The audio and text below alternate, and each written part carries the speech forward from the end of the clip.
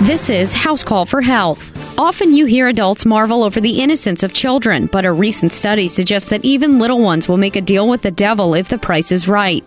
2 psychologists at Yale were interested in finding out the age at which kids will avoid a wrongdoer, even if it comes at a cost to the kids themselves.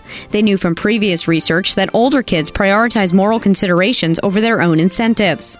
They decided to look at the moral dilemma in children both older and younger than age 7. The children were given a choice between a smaller and larger offering. Most of the time, regardless of age, the kids chose a bigger prize. But this wasn't always the case. When the giver of the reward was called a bad guy, the participants took a small prize from a good guy. Interestingly enough, when the bad guy offered a considerable amount more than the good guy, 67% of the participants sold out to get the bigger prize. For more on this story, check FoxNewsHealth.com. House Call for Health, I'm Alex Hine, Fox News.